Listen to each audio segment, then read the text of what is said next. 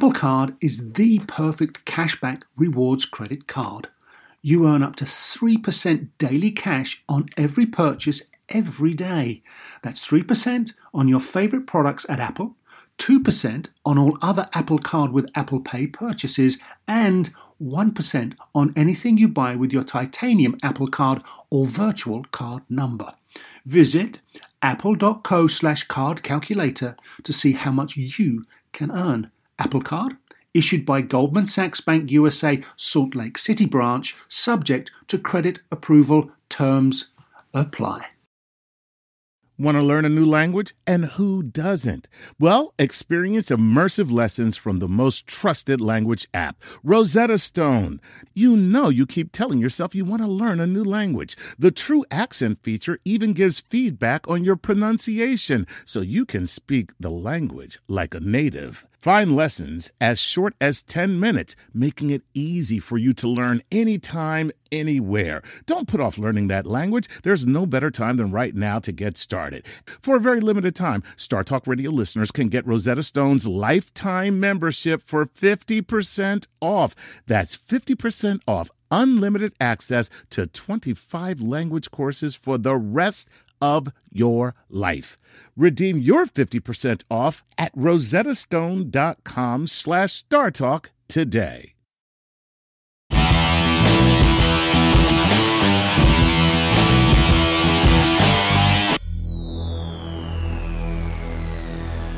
I'm Gary O'Reilly. And I'm Chuck Nice. And this is Playing with Science. Today we take to the skies, but not to serenely sail through the clouds. Oh no, this is going to be straight up vertical, upside down, and flying by the seat of your pants stuff. Because today we have the need for speed. That's right, Goose. Okay. Yes, we do, because we are going Red Bull Air Racing, and helping us to navigate through the course is the man that knows everything about Red Bull Air Racing. Technical Director Jimbo Reed will be joining us. But first, of course, a show involving speed and pulling some serious G would not be the same without our very good friend from Forbes magazine, adventure journalist Jim Clash. Yes, who I am pleased to say is with us in the studio once again today. Hi, Jim. Welcome back. Thank you, Gary. Thank you, Chuck. It's always great to be here. That's right, man. He says the nicest things, I doesn't know. Jim Clash, the man whose name was made for adventure. Yes. So you're not unfamiliar with the Red Bull Air Racing, or in fact, not that they go supersonic, but speed itself in an aircraft. How many times have you gone supersonic? Remind us again, please. I've flown supersonic 4 separate times in 4 separate planes. So, what are the planes? Or please list. The first was the MiG-25 Foxbat, and actually I went Mach 2.6, which is 2.5 times the speed of sound. And that is a Russian fighter jet, right? Exactly. That's Clint Eastwood. Yes, that's right. It is, yeah.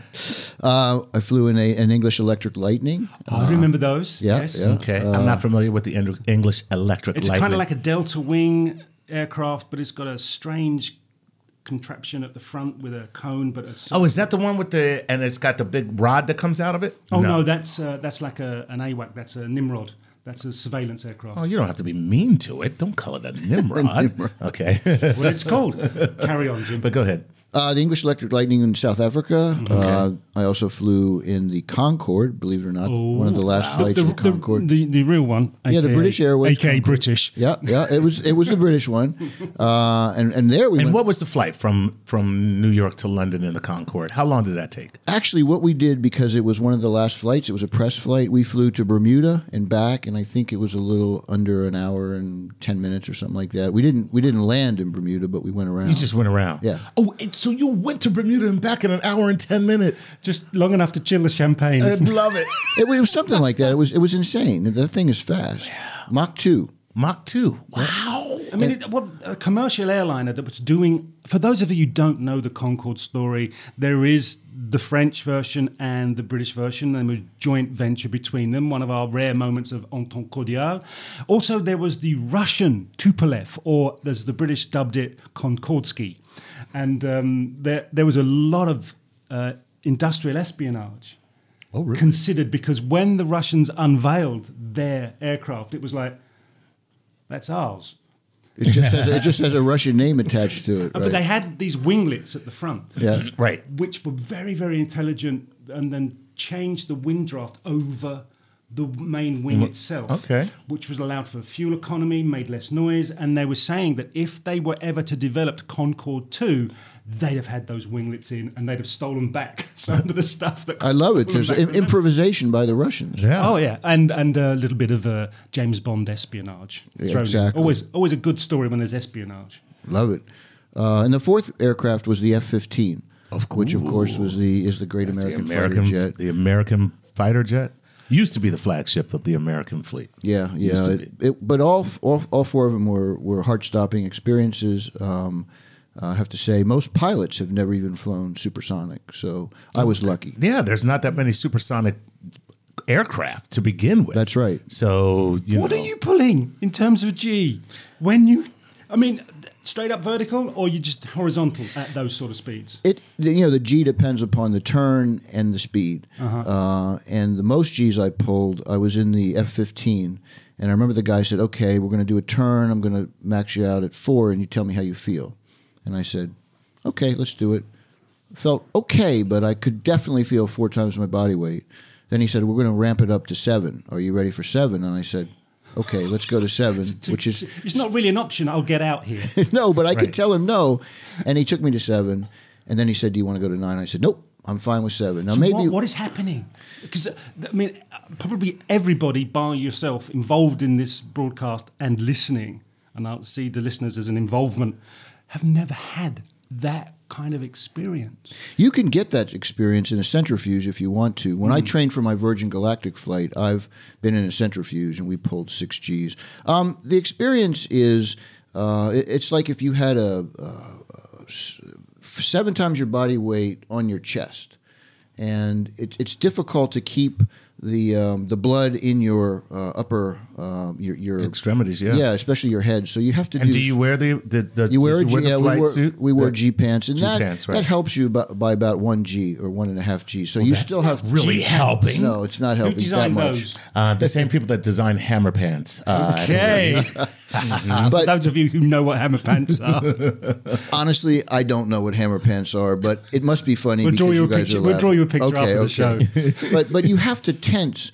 There's it's called the heck breathing, Right. And you tense up your legs, your glutes, and you go heck, heck, and also your chest, and it keeps the blood up into your head so you don't pass out. Right. But at 9 Gs, I probably would have been close to passing out. So I stopped at 7, and I started to gray out. You could literally start Right. to see gray in your so what does an vision. astronaut experience once they're trying to leave the Earth's? They don't experience that much more. I mean, I think in the shuttle, they only pulled about 3.5 to 4 Gs on launch. And then coming in re-entry, I think they probably maybe 5 or 6 Gs. So it's not all that different from what the astronauts pulled. But the fighter pilots technically pull more Gs than the astronauts do on most of the time. And that's because of the maneuvers that they're making in the plane, right? Right. I mean, like when I was in the MiG, we flew up to 84,000 feet. Holy. Gosh. At Mach 2.6. And people say, "Oh, how many Gs did you pull? How many Gs did you pull?" And I said, really, it's not that much in terms of Gs because you're doing a gradual turn. Now, the speed is incredible. I remember I had a camera in my right hand, and as we started to turn, very wide turn, but at Mach 2.6, the camera felt like it weighed 20 pounds. Wow. And I was looking at it going, that camera doesn't weigh 20 pounds, but... Does at the moment. But I probably only pulled a couple of Gs in that flight up to 84,000. But in the F-15, when we were doing the sharper turns, we pulled more Gs. It's interesting and- because we talk with athletes all the time and about their endeavours and their achievements, and we talk about how it was in the moment, and just as you've described your moment, and then we look at, well, how did you recover? How long did it take you to recover? What were the after effects of? Because I can't imagine that you pull that many Gs and get out and go, that was great, and just keep carrying. There must be some sort of hangover of having had that experience. Part of it is you get dizzy, you get a little nauseous, Yeah. but you have enough time in the plane. Like when we were F-15, I think we flew 2 hours. So we did the G-force stuff in the early part of the flight, so I had time to recover. But I had that barf bag right there in my elastic of my pants in case I needed it. See, it wouldn't have been anywhere near that far from my mouth.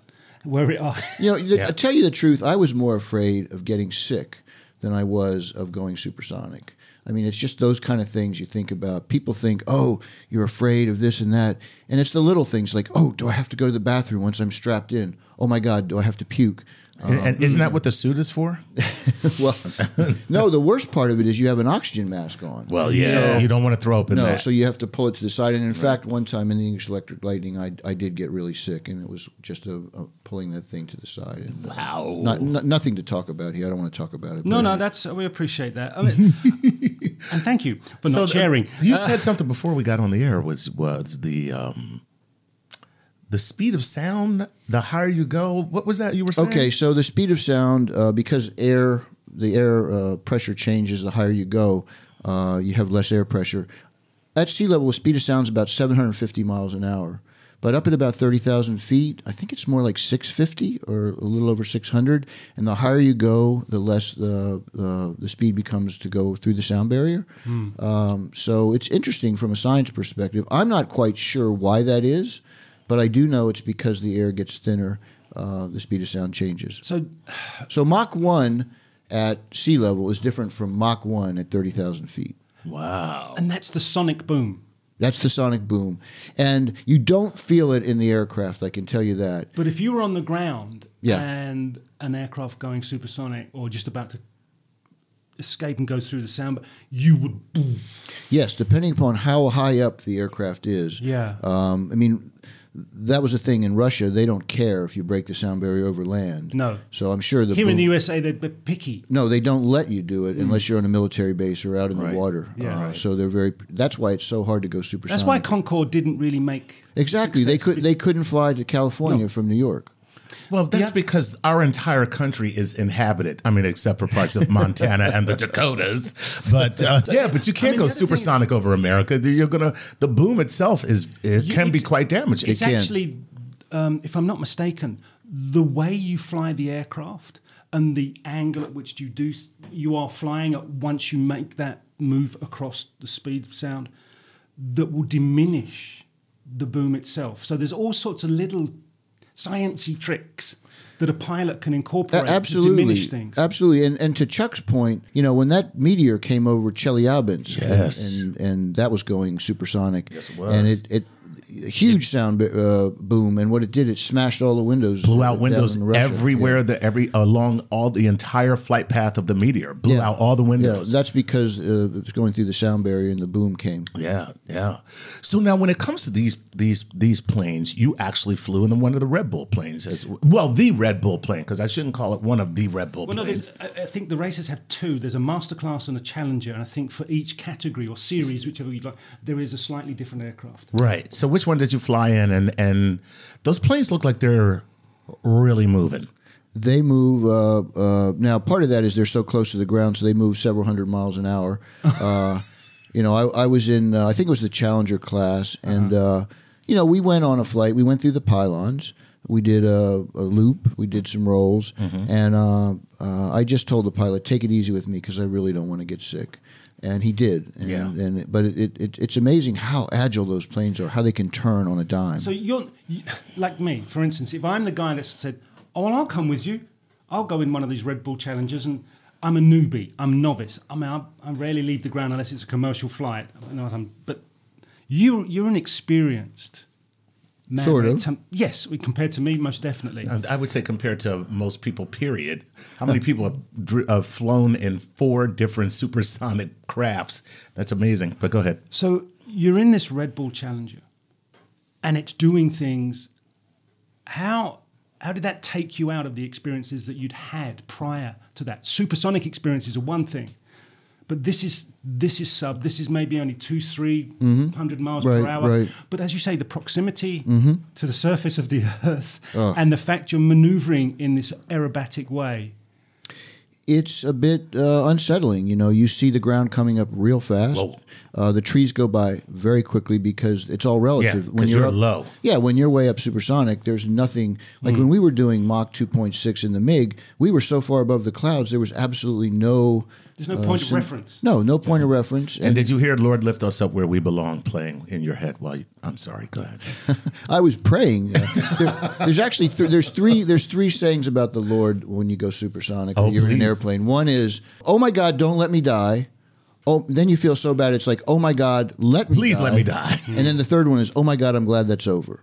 Gotcha. So there's three sayings about God when you're in one of those aerobatic planes. Nice. So when you are in there, and you're a man that isn't just experienced when it comes to flying, supersonic flying in this sort of area where many people fear to tread, how much is plane, how much is pilot? It's both, really. Last summer I flew in a T-38, which is a supersonic plane that they used to use to train the shuttle pilots and also the U-2 pilots, which, by the way, still flies. Oh, the T-38. That's the small little plane. Oh Man, it's like so small and tight. It actually looks like a toy. Exactly. It looks like a toy. Mike Massimino, astronaut Mike Massimino, who is a friend of Star Talk, actually trained in the T. Yep. And Can you imagine him? And he's a my big size. dude. For an astronaut, he's a giant. Yeah, and it's like it looks like a toy plane though. When I first saw it, I thought, "Oh my God, I'm not getting in that thing. That looks like a toy. There's no way that thing's going to, stay aloft." But it did. It was a really nice flight. We did some rolls and things like that. But it's very agile, more like the Red Bull planes. It's a much smaller plane and it can turn a lot more quickly. Mm-hmm. So what's the? I mean, we'll get into this with Jimbo Reed. I'm going to call him Jimbo. Jimbo. Yep. Although he's 6'4" and built like a tank, Oh my I'm God. still calling him Jimbo. Yeah. He'll probably crush me. What is it in the design that makes it just so good for aerobatics from your point of view? You got me there. I Right. don't understand the science of why they're Then we able can to edit do It was that. like I just fly in the planes. Yeah. I mean, truth be told, I'm just a passenger, and I marvel at these pilots and what they're able to do. The one thing I can say about the Red Bull plane is I was in the front of the cockpit, so I was able to see everything directly in front of me, and the pilot was behind me, and he was flying. So that was an interesting perspective. Normally, I'm behind the pilot, so you don't see as much. I have to say, I thought it would be scary, but it was pretty cool. What's interesting, I've seen it from about a 20-odd floor of a hotel in the Emirates, watching practice runs around the pylons. And Little things trip like to that. Dubai, huh? And it's fascinating to watch and it's captivating. But you sat in the front of one of these things. Yeah. Between pylon, trick, how long in terms, because people watching it can be desensitized because of a distance from where the camera actually is to the plane itself. The time becomes elongated. Yeah, no, it's But true. when you're in there, what is it? What is actual time for you? It looks like everything slows down, actually. As you're coming onto the pylons, you're thinking, okay, those wings are going to be really close to those pylons. Yeah. But as you go through the pylons, it seems to slow down. I think it's like anybody who says when they're in an accident or something, time slows down. Yeah. It seems to slow down. But then once you're through the pylons and you see how close you are to the treetops, then it speeds up real fast. That's awesome. You just, by the way, explained how my parents described my birth. Time slowed down. Oh dear. More therapy. Right, let's. While Chuck gets the therapy he needs, we'll take a break. Thank you to Jim Clash, but he's not going away. He will be joining us after the break, as will Jim Reed, or Jimbo, race director of Red Bull Air Racing, a man who basically knows everything you need to know about Red Bull Air Racing. You're going to love this. Stick around. Sleep, grocery shopping, themselves, just a few things working moms seldom have time for. And during tax season, you can add taxes to their list. So for all you working moms, make the easy switch to H&R Block and have an expert make easy work of your taxes. H&R Block guarantees your taxes are 100% accurate and your max refund or your money back. Plus, with their no surprise guarantee, you'll always know the price of your tax prep before you begin. You can even have an H&R Block Tax Pro do your taxes in a Block office or online from the comfort of your own home. Can your current tax guy promise all that? When you're buried under life's to-dos, let the experts at H&R Block stay on top of your taxes with a return that's right on the money and your biggest refund possible. Because tax season after tax season, It's better with Block. Make an appointment at hrblock.com. All tax situations are different. Not everyone gets a refund. Limitations apply. Descriptions of benefits and details at hrblock.com/guarantees. When it comes to family vacations, there are a million different trips you can take. You can get your own trip to Texas. Or if you prefer a vacation from your family, you can always get your own leave the kids with grandma trip to Texas. So go to traveltexas.com/get your own for the only trip to Texas that matters. Yours. Whether you're a family vacation traveler, business tripper, or long weekend adventurer, Choice Hotels has a stay for any you. And that's good, because there are a lot of me's. Choice Hotels has over 7,400 locations and 22 brands, including Comfort Hotels, Radisson Hotels, and Cambria Hotels. Get the best value for your money when you book with Choice Hotels. Cambria Hotels feature locally inspired hotel bars with specialty cocktails and downtown locations in the center of it all. Hey, that's me. Radisson Hotels have flexible workspaces to get the most of your business travel and on-site restaurants. That's me too. And at Comfort Hotels, you'll enjoy free hot breakfast with fresh waffles, great pools for the entire family, and spacious rooms. Hey, that's me too. I guess I'm just going to have to stay at all of them. Choice Hotels has a stay for any you. Book direct at choicehotels.com, where travel comes true.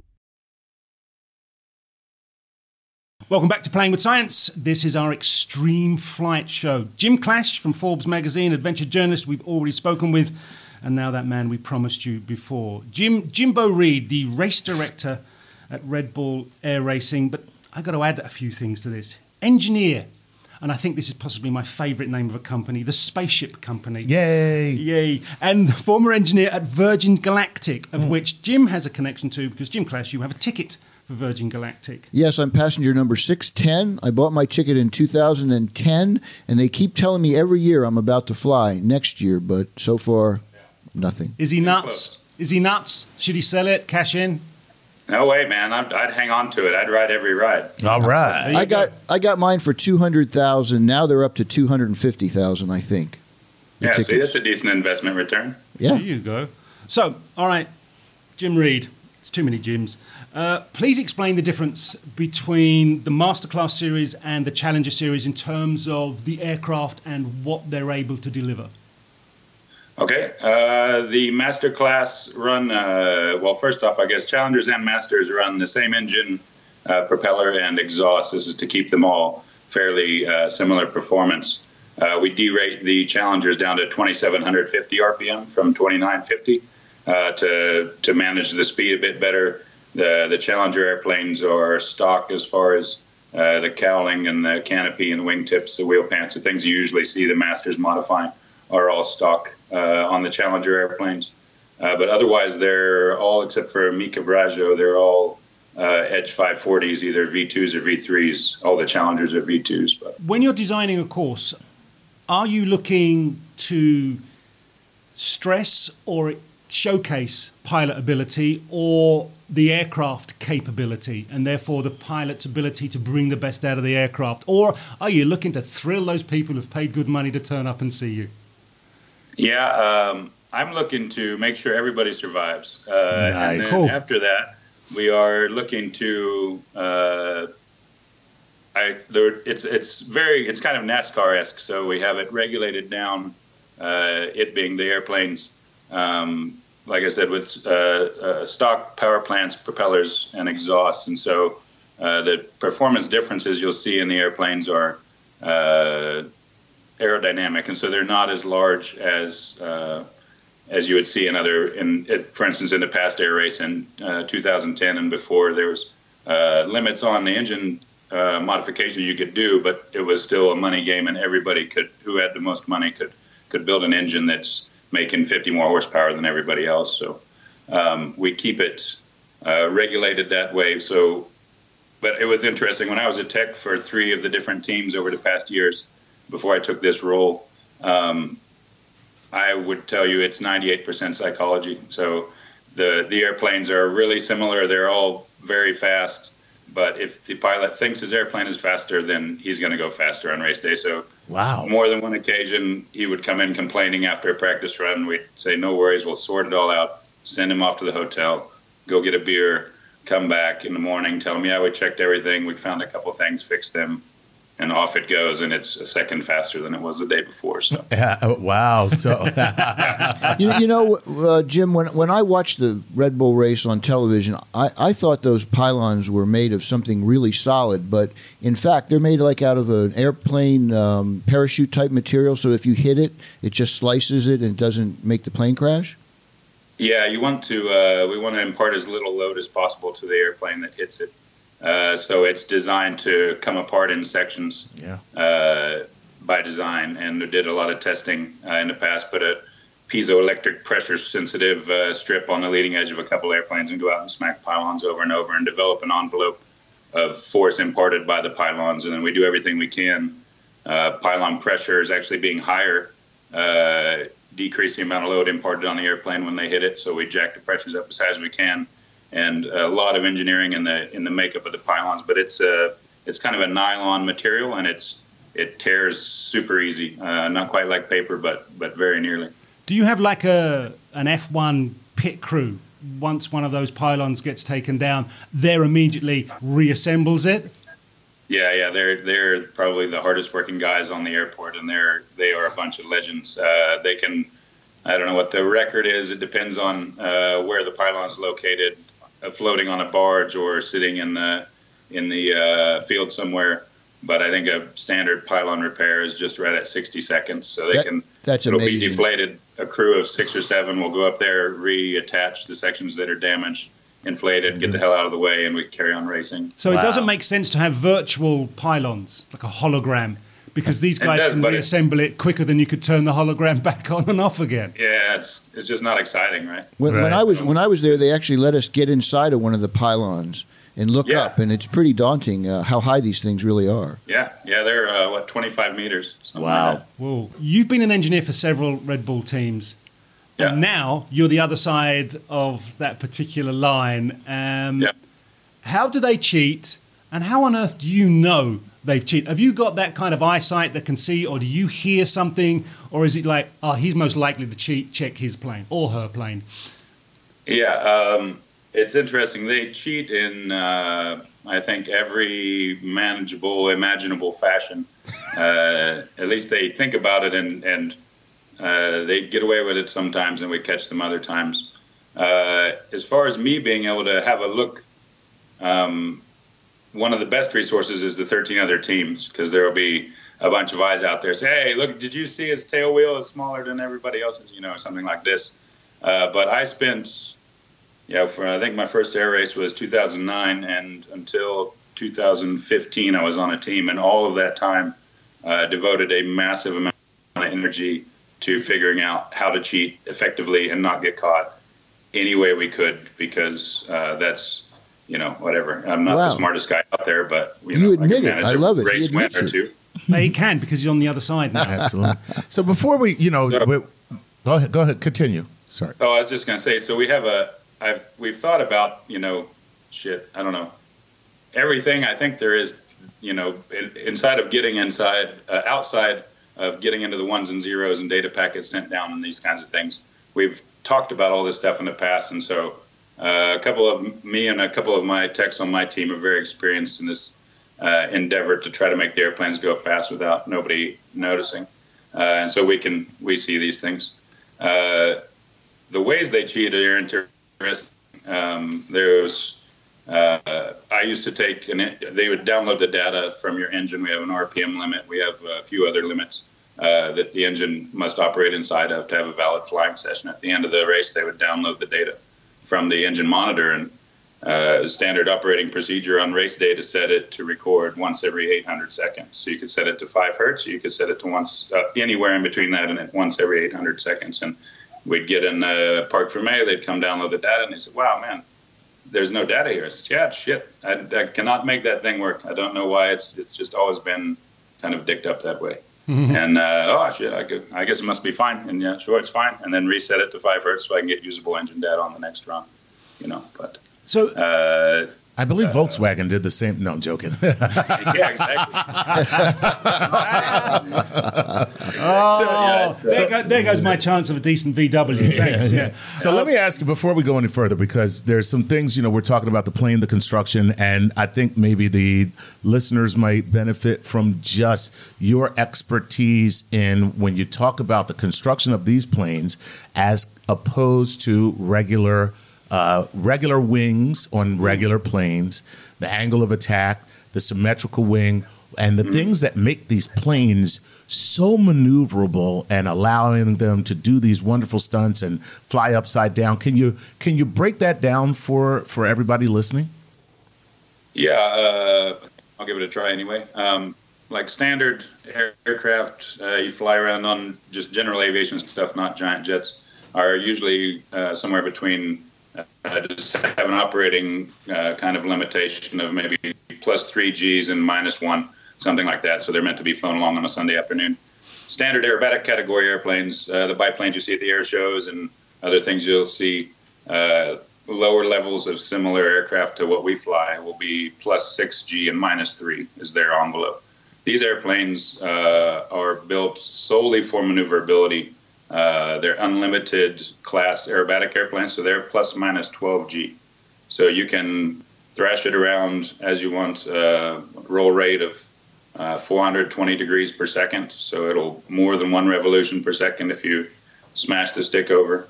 Just immense control surfaces. The bits that pitch and roll and yaw the airplane are just massive on these airplanes, and it's super harmonic. So it's I don't know, you can make it as wicked of a roller coaster ride as you like.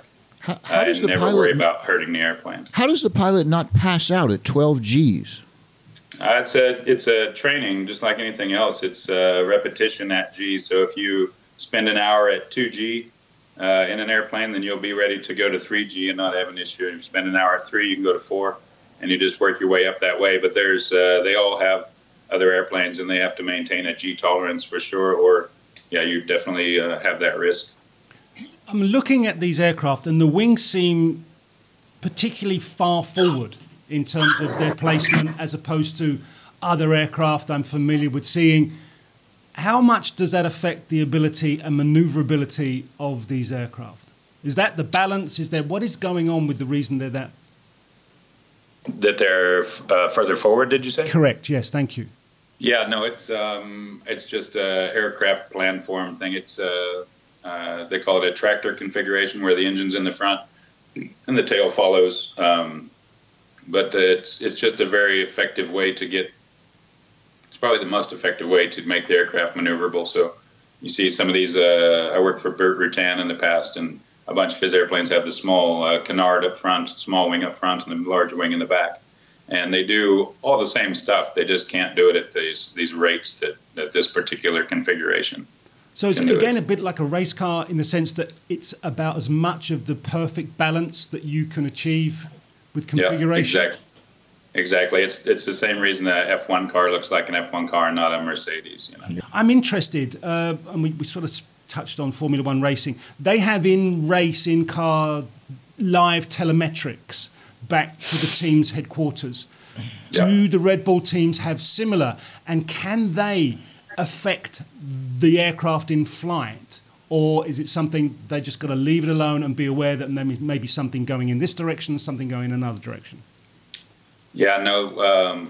The organization, Red Bull Air Race, us, the dark side, we have TM that comes down that gives us engine data, positional data, all the stuff we need to judge the aircraft and their flight paths, the camera stuff. It all comes down on the same TM link. And then the teams have, they can see what we put up on the screen, but until their airplane lands, again, none of them have data that's streaming down.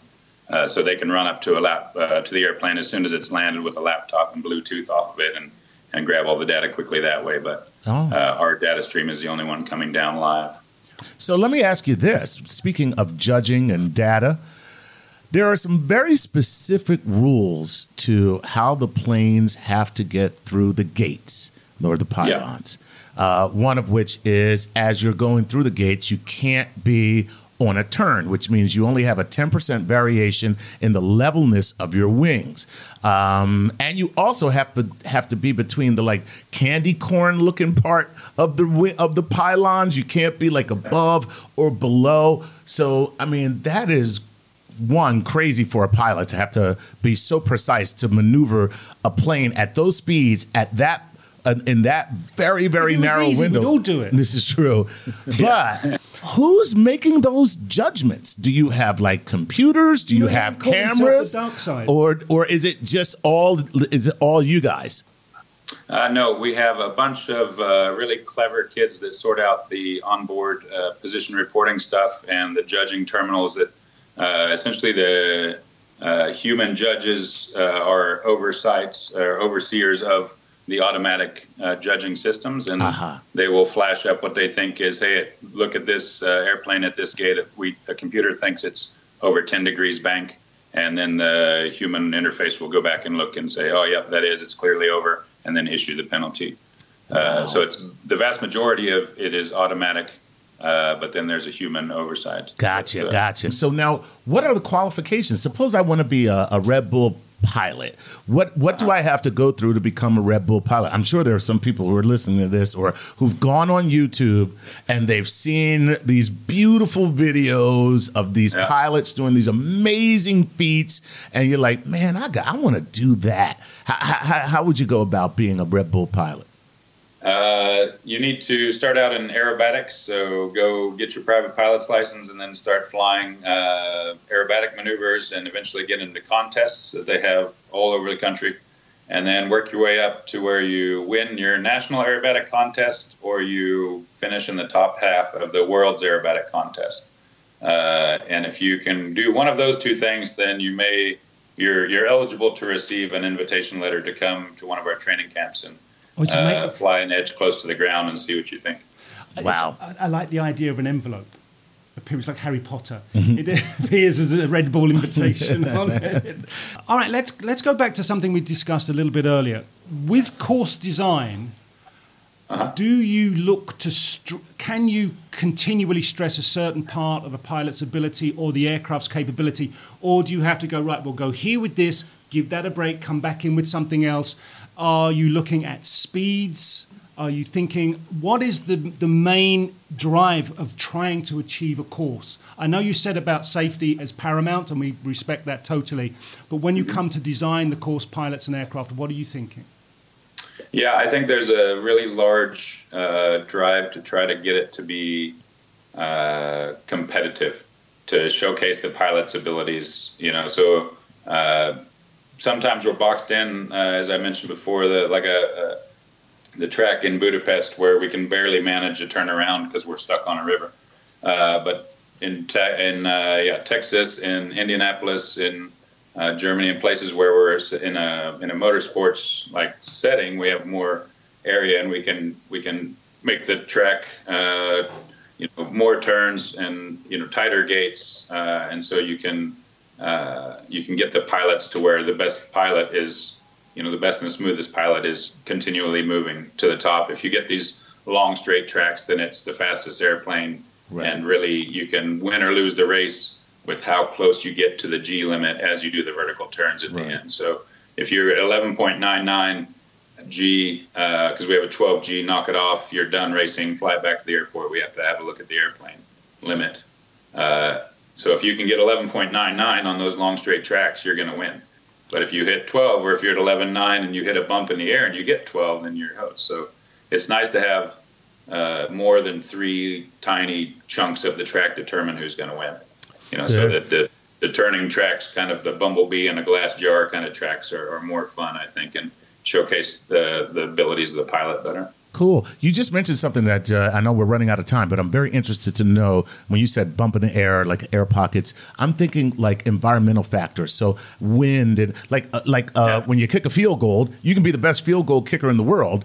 And if environmental factors screw you, you got screwed. That's all there is to it. Is the same thing at play in these races?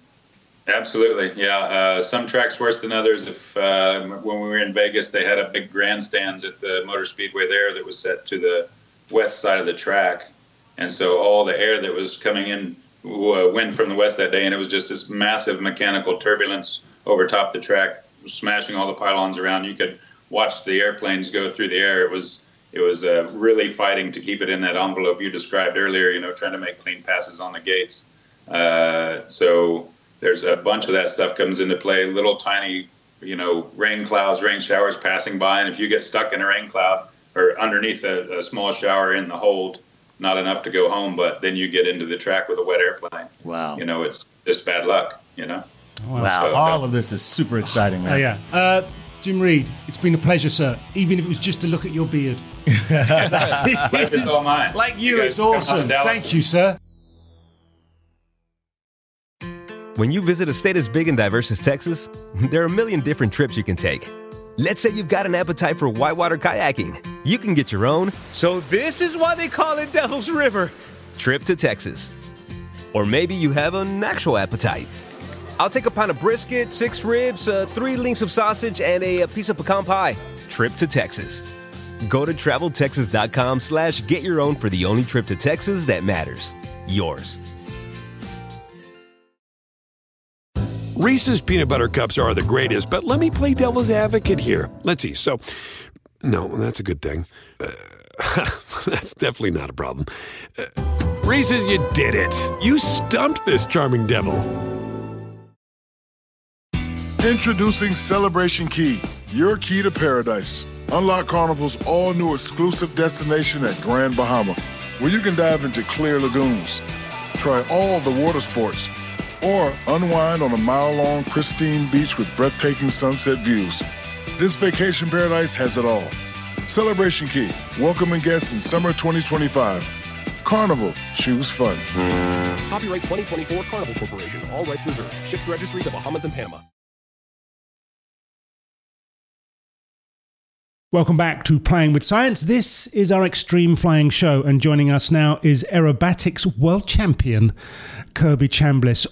Let me just give you an idea of how talented this man is. One of the most outstanding pilots ever to fly in the Red Bull Air Race, a man who boasts 2 world titles and at least 10 race victories, and a man who has helped with innovations make the Red Bull Air Race one of the most spectacular sporting events you will ever watch. So, Kirby Chambliss, welcome to the show, sir. How are you? I'm doing great. How are you? Thank you for having me on. Oh, you are welcome. It's a privilege to have someone like you on the show. How did you get into aerobatics? Because you kind of started life as a commercial airline pilot, if I'm not mistaken. Yeah, I mean, so, I tell everyone, I was 21 years old. I was flying a business jet, and our chief pilot, it was for La Quinta Motor Ends, our chief pilot, Jerry Anderson, was a really smart guy, and he said, hey, if the jet ever ends up upside down with the CEO on board, we want you to be able to turn it right side up without killing everyone. And I thought, 21 makes sense to me.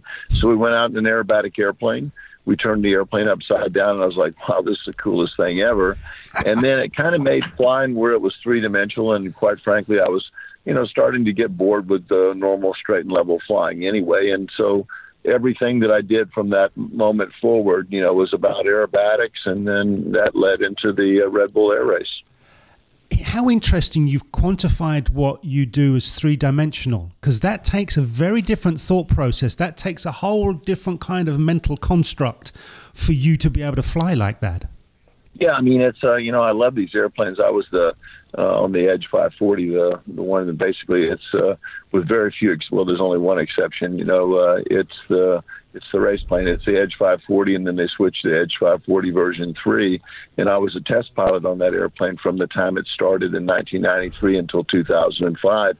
And it's become an unbelievable airplane, not only for aerobatics, but also very well suited for the Red Bull Air Race. But I tell people, I do display flying in it also. And, I say, of course, the airplane makes me look good, but basically your imagination is a limitation. The airplane is capable of just about anything from, flipping end over end 7 or 8 times to, its working G is plus 12 and minus 12 Gs. That's its working G, and it's capable of even more than that. How do you read your instruments flying at over 200 miles an hour, upside down, and you are experiencing 4, 5G, at times even more probably? And how do you structure your thoughts? Because you've got a strategy, you've got a set course to approach, yet you're doing all of these other things that would confuse and bewilder just about any other person on the planet. Yeah, I mean, the thing is, it's like anything else. Whatever, we're pretty good at adapting, and it's whatever you get used to, So it, but also the airplane, for me is like an extension of my arms. It's like running down through the gates with my arms extended. I mean, it's not a big deal to do it, but it's like anything else. Once you know how to do it, you're able to do that. And if you're looking inside the airplane, you've got a problem. So. I mean, I look when we're on a normal track, when we have a, 230 mile an hour start speed, I've got a digital display showing me the speed. And that's the only time that I'm looking inside the airplane. And then once I go through the start gate, I can open it up. And at that point, the thing I'm looking at is the gates. I mean, I never look inside the airplane. How interesting. So everything is an external source of information for you to fly the way you do. What I find interesting is you see yourself as an integral part of the aircraft. Like you say, the wings are an extension of your arms. You talk to race drivers, Formula One drivers, NASCAR drivers. They will tell you if the mix on the car isn't right or the tire pressure isn't in the right place. Do you have the same intuitive feeling about your aircraft when you fly? Yeah, I mean, with the exception of the tire pressure, because maybe when I rolled onto the runway, I could tell if it was a little bit flat. But once you get in the air, then the tire pressure doesn't matter anymore. But yeah, I mean, I can tell you, a lot about the airplane. Just by the way that it's running, by the way, that the controls feel. I can tell you how fast I'm going. Probably, and it would be a pretty good guess, but I could get pretty close just by the load on the controls, that there as it goes through the slipstream. But again, it's changed a little bit now. Before, now it's gone pretty much technical, but I'm listening to G-tones. But the only reason that I'm listening to a G-tone is to make sure that I haven't exceeded a G and taken a penalty. But, other than that, again, everything is outside of the airplane. And these gates are coming on you so fast, and you need to be so close to them, and you're trying to carve those fractions of a second off that track. I mean, you just don't have time to look inside the airplane. I mean, they come at you like boom, boom, boom, boom, boom. I mean, you can see the videos, those gates, that's real time, and they're coming that fast. So, like I said, you better be looking outside the airplane. And people are always asking me when I do display flying, where are you looking at? I'm like, I'm looking at the ground because that's the thing that I don't want to hit. Other than that, nothing else really matters. When you race, every course is slightly different depending on the location you're in for a number of safety reasons and other things. But do you have with your team a strategy for the race? Or is it one of those situations where you say, you know what, once I'm up there flying, I'll decide how I do this? I mean, I tell people to imagine, that like a NASCAR driver or an Indy driver or whatever that says, hey, by the way, we're actually going to go out right before you race and we're going to move the asphalt around. Is that okay with you? Because that's what happens to us, It's a living, breathing track, and every track is completely different, and it can be different from day to day. And, if the wind changes, I mean, those gates a lot of times are on the water, on a barge. And one rope gets a little bit tight, there's a little bit loose as the tide goes in and out, or the wind blows it over a little bit, and it's got these huge sails on it called pylons. And so if they twist it, imagine you twist it 10 degrees, I still got to get through there. And so also people think that we go straight through the gates. I take the biggest angle or, the biggest cut that I can without hitting that gate to whatever the biggest advantage. I mean, if I'm going to end up going over to the left for the next gate anyway, then I'm not going to go straight through this gate. I'm going to try to take the biggest oblique angle that I can off to the left in order to save those fractions of a second. You always balance that with, if you hit the gate, obviously you're going to get, penalty points there and you're going to be out. But if you don't take the angle, the next guy will, and he's going to beat you. Do you have a strategy where you might duck out of a gate, accept the penalty because you're flying so fast it won't affect the way that you finish the race, just that quick? a long time ago, there was a couple of occasions that you could almost do that. Now it's so close, and you're talking fractions of a second. And also they're looking at you at 1,500 frames a second, on these cameras. And so if you skipped the gate or didn't went a little bit off to one side of it, first of all, you're going to get that high penalty, and then you're also going to get a course deviation, and that's going to be the end of you. But no, so it just doesn't, it doesn't work out of the numbers anymore to be able to do that. You're again, the whole thing, the whole 3 or 4 places, can be separated by, a couple hundredths of a second, so it's, 0.2 or 0.3 of a second for, maybe the first 4 places. And I've seen it when we qualified that basically 12 out of the 14 were within a half a second, so it's super tight. And so a 1 second penalty or 2 seconds for sure, is going to take you out of the whole thing. We've had shows where we've spoken to race car drivers, and they've said to us, if I'm not in the red zone, I'm not racing. Is it the same for the Red Bull pilots? When you go and do your thing, you have to meet at the edge of that limit. Yeah. You've got to be right there. There's certain times that, that strategy, you go, or let's just say that I happen to be flying second and I know a guy, I just heard over the radio that he got a penalty.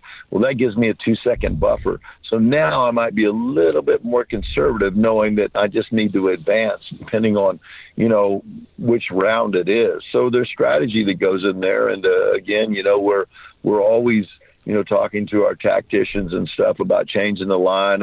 Again, the wind can make a huge difference, say, for instance, that, we're normally on one of the turns that you would go flat, and now there's a really strong wind, maybe it's better to go up and over and pick up that tailwind going the other way, or to go flat and stay, out of that headwind. And there's a lot of variables, that you wouldn't have in normal racing, like, when I say normal racing, I mean, something where you're racing on a piece of pavement or a certain specific track.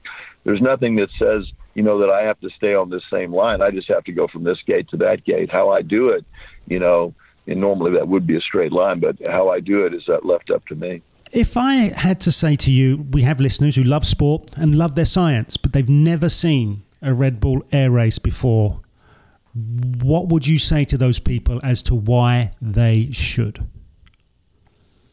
Yeah, I've heard things, like, well, I don't fly, so I don't know that much about airplanes. It doesn't really matter. If you know about racing, it's the fastest guy that doesn't get any penalties, and and the coast is going to be very tight, and you're going 230 miles an hour. You're pulling, over 10 Gs, and gates are whizzing by. And with these point of view cameras anymore, it puts you back in the seat with me. And then also, in some of the motor speedways that we fly in, you're up elevated and you're actually looking down on the airplanes racing. Usually you have to look up and to see an airplane. In this situation, you actually look down on us while we're racing down inside that motor speedway. So I think it's super exciting. It's pretty easy to understand once you know the basic rules. And it's I'd say come on out, and you're going to see something that you've probably never seen before. And I think most people would definitely enjoy it. And it's also an awesome thing for your whole family to come out. Kirby Chambliss, thank you so much. Twice world champion, and I dare say you feel like you want number 3, don't you? What a pleasure. Yeah, for sure. Well, good luck to you, sir. Thank you to Kirby Chambliss, and thank you to Jim Clash and Jim Reed. That's our Extreme Flying show. Hope you've enjoyed it. And if you do get a chance to watch the Red Bull Air Race, do so. It is absolutely breathtaking.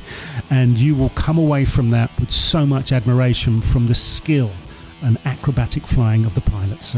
Until next time.